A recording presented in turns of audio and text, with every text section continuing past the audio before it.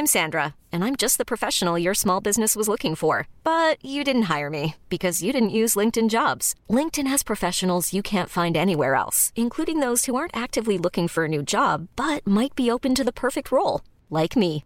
In a given month, over 70% of LinkedIn users don't visit other leading job sites. So if you're not looking on LinkedIn, you'll miss out on great candidates like Sandra. Start hiring professionals like a professional. Post your free job on linkedin.com/achieve today. Even on a budget, quality is non-negotiable. That's why Quince is the place to score high-end essentials at 50 to 80% less than similar brands. Get your hands on buttery soft cashmere sweaters from just $60, Italian leather jackets, and so much more. And the best part about Quince, they exclusively partner with factories committed to safe, ethical, and responsible manufacturing. Elevate your style without the elevated price tag with Quince. Go to quince.com/upgrade for free shipping and 365-day returns. Hold up. What was that? Boring. No flavor. That was as bad as those leftovers you ate all week. Keke Palmer here, and it's time to say hello to something fresh and guilt-free. Hello Fresh. Jazz up dinner with pecan-crusted chicken or garlic butter shrimp scampi. Now that's music to my mouth. Hello Fresh. Let's get this dinner party started. Discover all the delicious possibilities at HelloFresh.com. Hello, chickens. This is the fabulous Adam Richard, and I have a theory.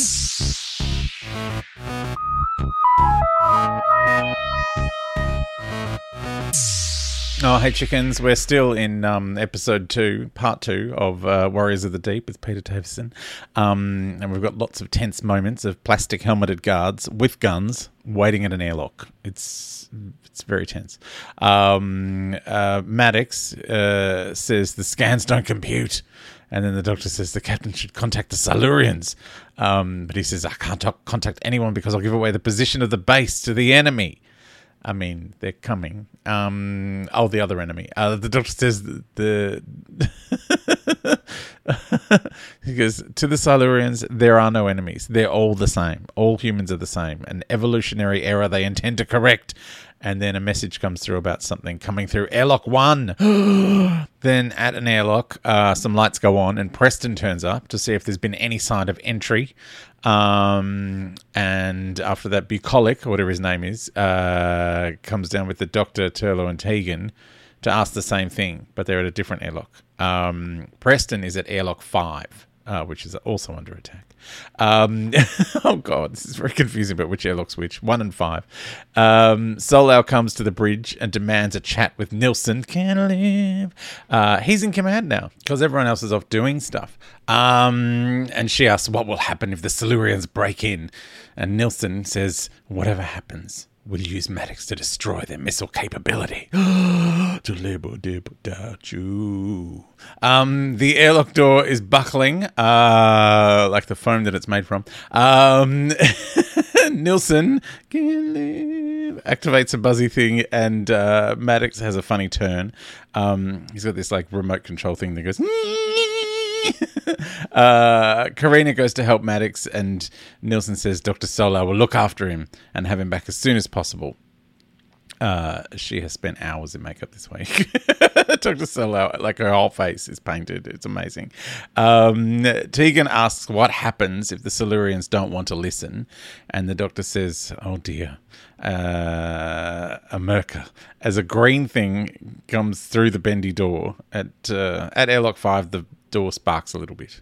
It's a different situation. The airlock's not made out of wet bread. On the bridge, Nilsson is typing. So Karina goes off into the next room and finds Maddox doing unspeakable things to circuitry. I mean, he's just pulling them apart and rewiring things. And she's like, what are you doing? And Solo says, his duty as I dictate it. Karina tries to stop him, but he just throws her off. And then Nilsson turns on his screeching box thing and orders Maddox to kill her. So he strangles her. Oh, poor Karina. She's trying to do her job. At airlock 1, the Merca is coming through the door and they all shoot at it. And they go like, oh, we hit it. And Tegan's like, you must have killed it, because it's just dipped behind the bendy door now. She moves forward a bit. And then the Mirko lurches up, and smashes the door onto Tegan. Oh no, the Doctor and Turlough try to get her out from under it. And it's very bendy while they're trying to lift the big, supposedly metal thing. They're trying to get it out from under her. The Mirko advances, and the Doctor's like, "Don't let it touch you!" When a man does exactly that and gets electrocuted. The Doctor orders everyone out and stays with Tegan trapped under the door. The commander tells Bulik to shut the bulkhead and trap the Mirko in there, even though the Doctor and Tegan will be trapped. And Turlough's like, "No!" Tegan finally gets out from under the door and they run to the now shut bulkhead. And Tegan says, "We're going to die!" And the Doctor says, "Braveheart, Tegan," because that's his catchphrase now. He says that all the time. And that's the end. The end credits roll. But we're just going to roll on into the next one because, my episodes are all upside down and back to front now.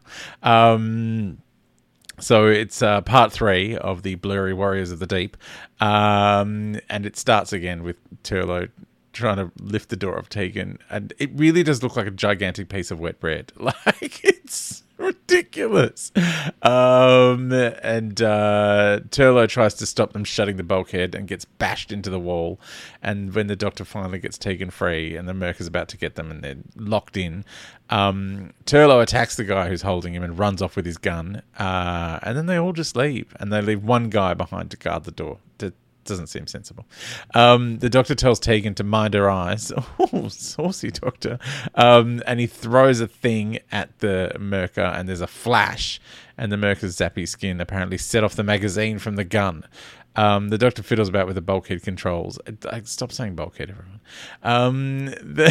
Turlough storms the bridge, which only has Nilsson on it. Can't live anymore. To live without you. Turlough orders him to open the door. He's got a gun and he's thrusting it about with urgency. He's quite the overactor, Turlough. I love him. The Mirko gets its eyesight back again and heads for the Doctor and Tegan when the door opens. And it smacks the one single guard that was left out there to the floor with a zap, and then sticks its arm in the closing door. Like one of those salespeople that comes around to try and get you to change your electricity company. It's like that. So the door can't shut. On the bridge, Nilsson, anymore, tells Turlough the hydraulics have blown on that door now, and he doesn't think it's closed. Tegan hobbles down a corridor, worried about the Mirko, and the Doctor says everything has an Achilles heel. I'm like, poor Tegan. Door slammed on her leg. And he wants to talk to Vorshak. I think Vorshak is the boss of the whole place. Ingrid Pitt comes in Solau and tells Nilsson that she's hidden the woman's body and prepared an escape pod, and they can leave as soon as Maddox finishes stuffing up whatever he's wrecking. A bunch of sea base workers flatten themselves to a wall as the Mirko comes to them. The Mirko is quite a plotty old thing. It's taking forever. The director's trying not to show too much of it because it's so ridiculous. But really, you can't help it. The Mirko zaps all the people lining up on the wall and they all cark it. The Mirko is essentially a pantomime horse. There's someone standing up at the front half and there's someone at the back half bent over. It reminds me of oh my God, a million years ago, Scott Brennan, who I used to do the Puffcast with. Scott Brennan and I were booked by Channel 10 to do an episode of Rove Live as a pantomime horse. To see if we could get into a pub, but Channel 10 was for Melbourne Cup Day, which is Australia's biggest race, horse race, and it was so weird. All the OB cameras in Melbourne were already at the races because it was the day before Cup Day or the week of, I don't know, but anyway, so we had to do it in Sydney. Because they were the only outside broadcast cameras they could get a hold of. So we had to go to Sydney dressed as a pantomime horse. And we went to this weird meeting. And I think everyone in the meeting was gay. It just was this camp moment where someone decided the horse needed to have drop earrings and eyeshadows and eyelashes. So we get this weird horse thing. And It was so stupid, like barreling up to the bar, and so Scott's like, excuse me, I was wondering if you could buy me a drink. To someone else there, I can't get served, I'm only a 3-year-old. Like, it was terrible. Terrible jokes, dressed as a pantomime horse. We could have been the Merca. Anyway, revolting. So the Merca has zapped a whole bunch of people. The Silurians, meanwhile, get a message on their reptile Fitbit on their sleeve, saying the Merca is through the bulkhead door, and they order it to get to its objective without delay. And then they check that the manipulator is fully charged. The manipulator is in a box, it's like the suitcase from Pulp Fiction, but it's a green light instead of a gold one. But you can't really see what's in there, which is probably for the best. Vorshak, the boss, is down at Airlock 5 when Nilsson calls him about the Merca getting through and totally drops Turlo in it. It's like, he let the bulkhead door open. He sends a bunch more people off to get killed by the Merca. It's like a really slow version of Jurassic Park, like this lumbering kind of dinosaur thing, and because it can't really attack people run at it and die. It's really strange. Anyway, we'll find out more of what happens with the Merca in the next episode. This is silly. There has been an edit to this episode. I decided something was more revolting than needed to be in a non-explicit episode. So if you want to hear the full version, you can get that online at patreon.com/Adam Richards.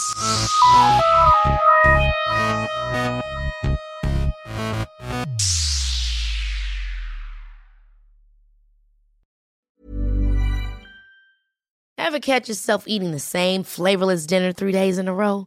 Dreaming of something better? Well, HelloFresh is your guilt-free dream come true, baby. It's me, Keke Palmer. Let's wake up those taste buds with hot, juicy pecan-crusted chicken or garlic butter shrimp scampi. Hello Fresh. Stop dreaming of all the delicious possibilities and dig in at HelloFresh.com. Let's get this dinner party started. Even when we're on a budget, we still deserve nice things. Quince is a place to scoop up stunning high-end goods for 50 to 80% less than similar brands. They have buttery soft cashmere sweaters starting at $50, luxurious Italian leather bags, and so much more. Plus, Quince only works with factories that use safe, ethical, and responsible manufacturing. Get the high-end goods you'll love without the high price tag with Quince. Go to quince.com/style for free shipping and 365-day returns. When you make decisions for your company, you look for the no-brainers. And if you have a lot of mailing to do, Stamps.com is the ultimate no-brainer. It streamlines your processes to make your business more efficient, which makes you less busy. Mail checks, invoices, legal documents, and everything you need to keep your business running with Stamps.com. Seamlessly connect with every major marketplace and shopping cart. Schedule package pickups and see your cheapest and fastest shipping options from different carriers, with rates up to 89% off USPS and UPS rates. And with the Stamps.com mobile app, you can take care of mailing and shipping wherever you are. Make the same no-brainer decision as over 1 million other businesses with Stamps.com. Sign up with code PROGRAM for a 4-week trial, plus free postage and a free digital scale. No long-term commitments or contracts. That's Stamps.com. Code PROGRAM.